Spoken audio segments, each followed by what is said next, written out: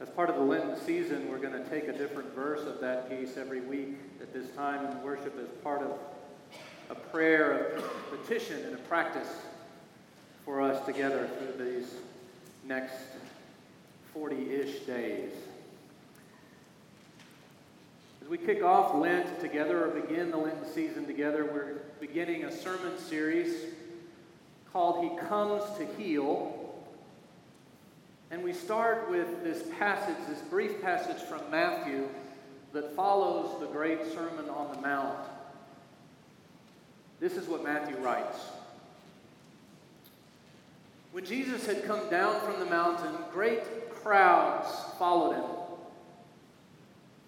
And there was a leper who came to him and knelt before him, saying, "Lord, if you choose, you can make me clean." Jesus stretched out his hand and touched him, saying, "I do choose. Be made clean." Immediately his leprosy was cleansed. Jesus said to him, "See that you say nothing to anyone, but go, show yourself to the priest and offer the gift that Moses commanded as a testimony to them." The word of the Lord. Join me in a prayer.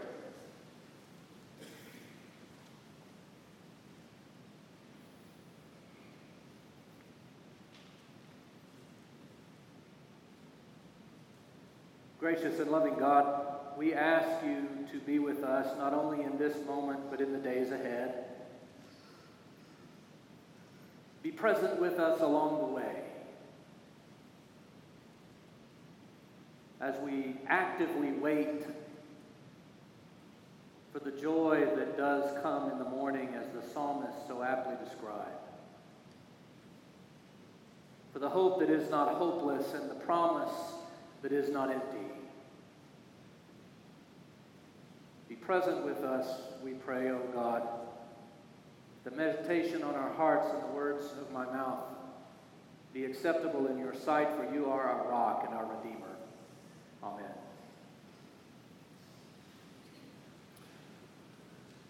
How is your health? How's your health? What would you say to that question if I came up to you and said, "How's your health?" You might say, "Well, my blood pressure's a little up, but it's all right," or "I could stand to lose a pound or two, but I'm okay," or "My knee's been bugging me," or "I've been dealing with a cold. That's how my health is." Isn't that kind of where your mind goes when you're asked about your health? Where my mind goes. I tend to think of physical things, just my body, the mechanics of how my body's working.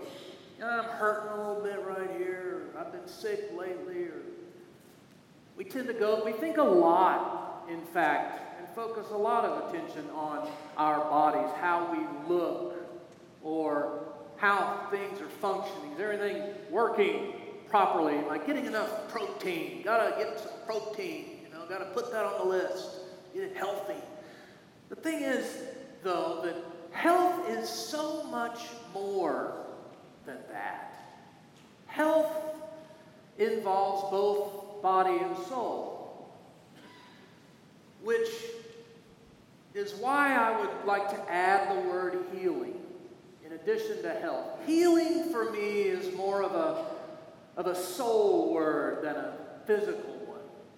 It's a spiritual word. At least that's how I take it. When I hear healing, I think spiritual more times than not, which is both good and bad, because, when I tend to think of it also as that touchy-feely stuff that I just, when someone says, "I'm looking for some healing," I hear it in this way. I hear, "Well, I'm looking for some healing," the breathy kind of way you talk about it.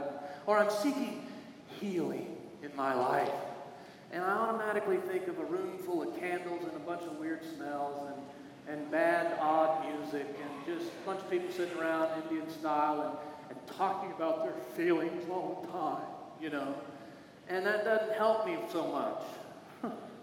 and which is a confession of sorts, because it lets you know that I tend to think of that stuff as not part of health, which is not true. It's not true. Healing, as if to say that that's somehow unrelated to health. It's not true. Spending time with someone else talking about how you are feeling about an experience you had or just life in general is important.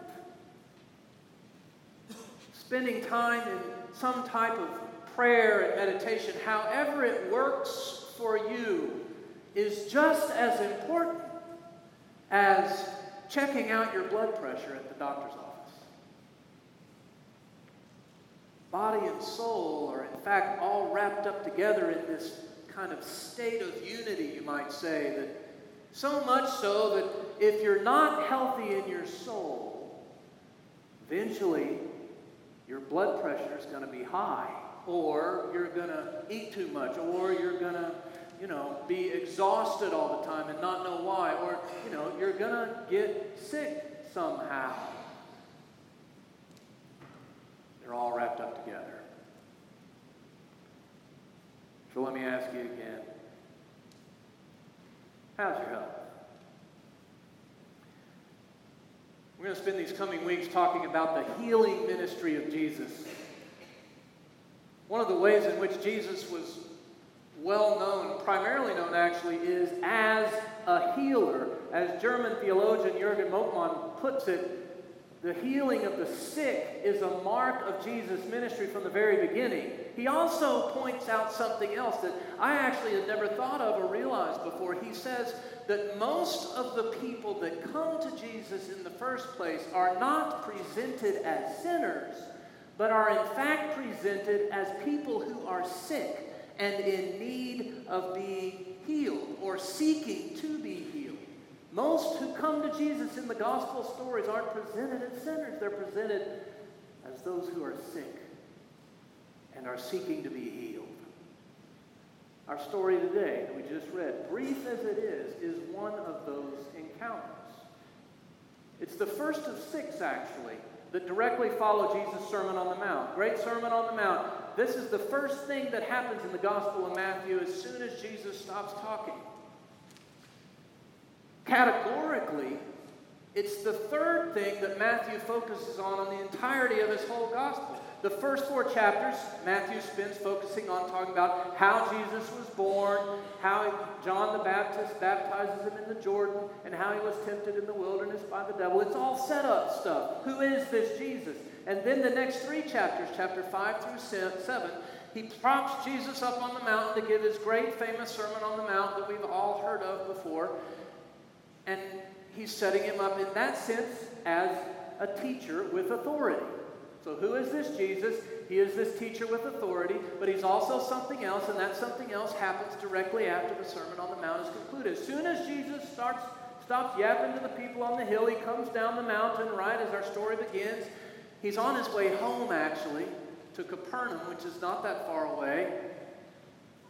Probably tired of babbling on about stuff to a bunch of folks. There's great crowds around him, right? That's what Matthew tells us. The first thing that happens, this man, this leper, walks up to him. If you choose, Lord, he says, if you choose, I'll be made clean. And Jesus, of course, replies to him, I do choose. It is actually a quite fascinating interchange where there is a lot going on in this brief encounter. There's actually 2 choices being made, at least 2 choices. The second one is obvious. That's Jesus' choice. I do choose.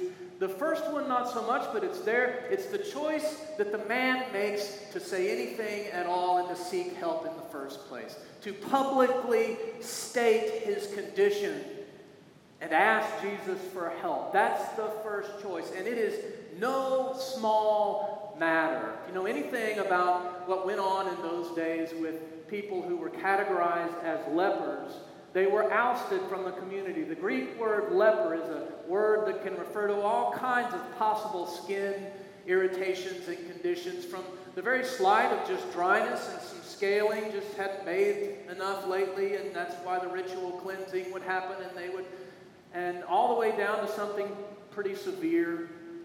But once it became visible, you were immediately put on the outside of community, not allowed to interact, not allowed to be touched. You were deemed untouchable, unapproachable. It's highlighted by the fact that the man says, if you choose. If. It's a big if. Huge amount of uncertainty as to what Jesus is going to do. Is this man worthy of my attention at all? After all, he's been put on the outside of community. If you choose. What gets me, though, what just grabs my heart, is that the man chooses to take that chance anyway. With all the possible risks of doing that, with all the barriers that are in place, he chooses to do it anyway, chooses to admit that there's something wrong and that he needs help with it. And we're awful at that, aren't we? That's not an easy thing for any of us to do. We don't like admitting that something's wrong with us. We definitely don't want to seek help for it. Oh, good Lord. Not that. In fact, we spend most of the emotional energy in our lives trying to get around the things that are wrong with us without really fully acknowledging that they're there, without fully admitting that we've got something wrong and I can't do it by myself. We spend a lot of emotional energy. No, I'm fine. I'll just try this thing. This will do it. This will take care of it, and I'll be fine. Reminds me of a college friend. And I can now say, years ago in college. But years ago in college, when I was a freshman, I had a good friend, and our first semester, and let's just say that his semester was not going very well. In fact, he failed his first semester and was on probation, and if he failed the next semester, of course, he was out. And so he was in a place, desperate. He was willing to try anything, except, of course, actually studying and doing the work. He'd try anything else. Anything else. And I remember when he came to me with his grand plan. I just wanted to go, if you put that much effort into actually studying, you might. But all right, let's hear it. He comes to me, he says, I've been doing a lot of research, and I've discovered what the easiest classes are. And that's what I'm taking. And I said, what are they? And one of them was Hebrew.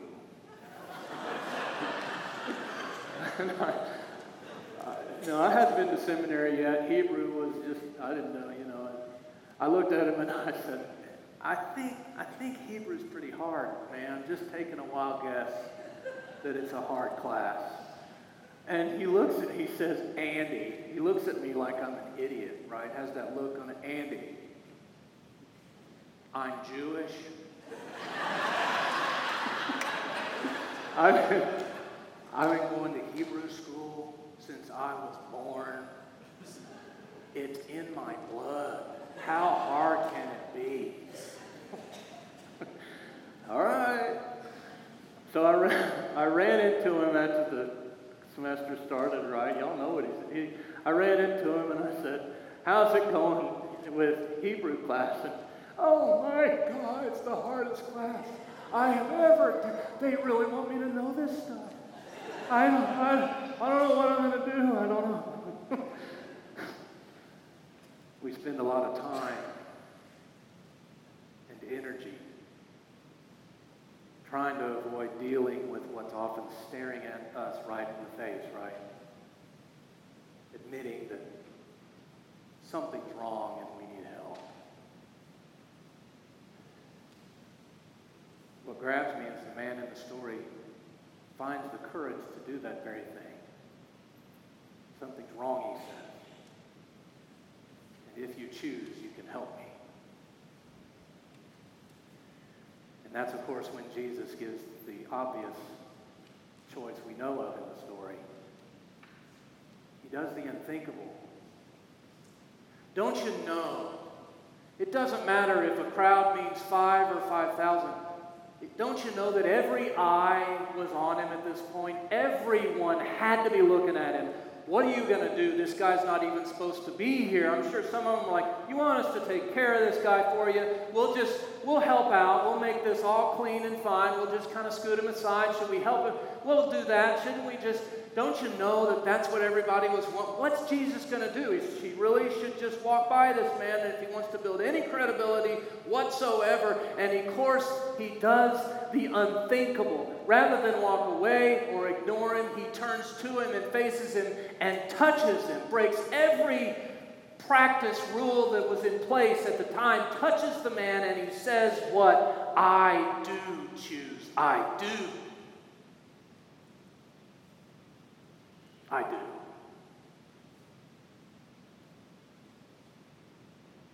It's no mistake that Matthew puts this story first. Because what Matthew is doing is he's saying to us, this is not your typical Messiah. This is not our typical Savior. This is not a typical God. For in fact, here we have one who will touch the untouchable. Here we have one who will reach out to those no one else will reach out to. Here we have one who will climb over every wall, break down every barrier we can create in order to make sure that every single person knows who God is and how God comes to us. Here we have one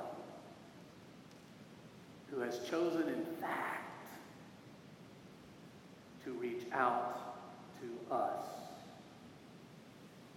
For if you haven't gathered it already, we are the leper in the story. We're the one who has either distanced ourselves or been distanced by others.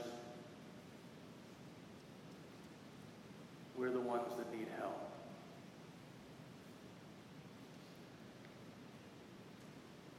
Every single person in this room has a problem. Did you know that? We all have it. No one is immune.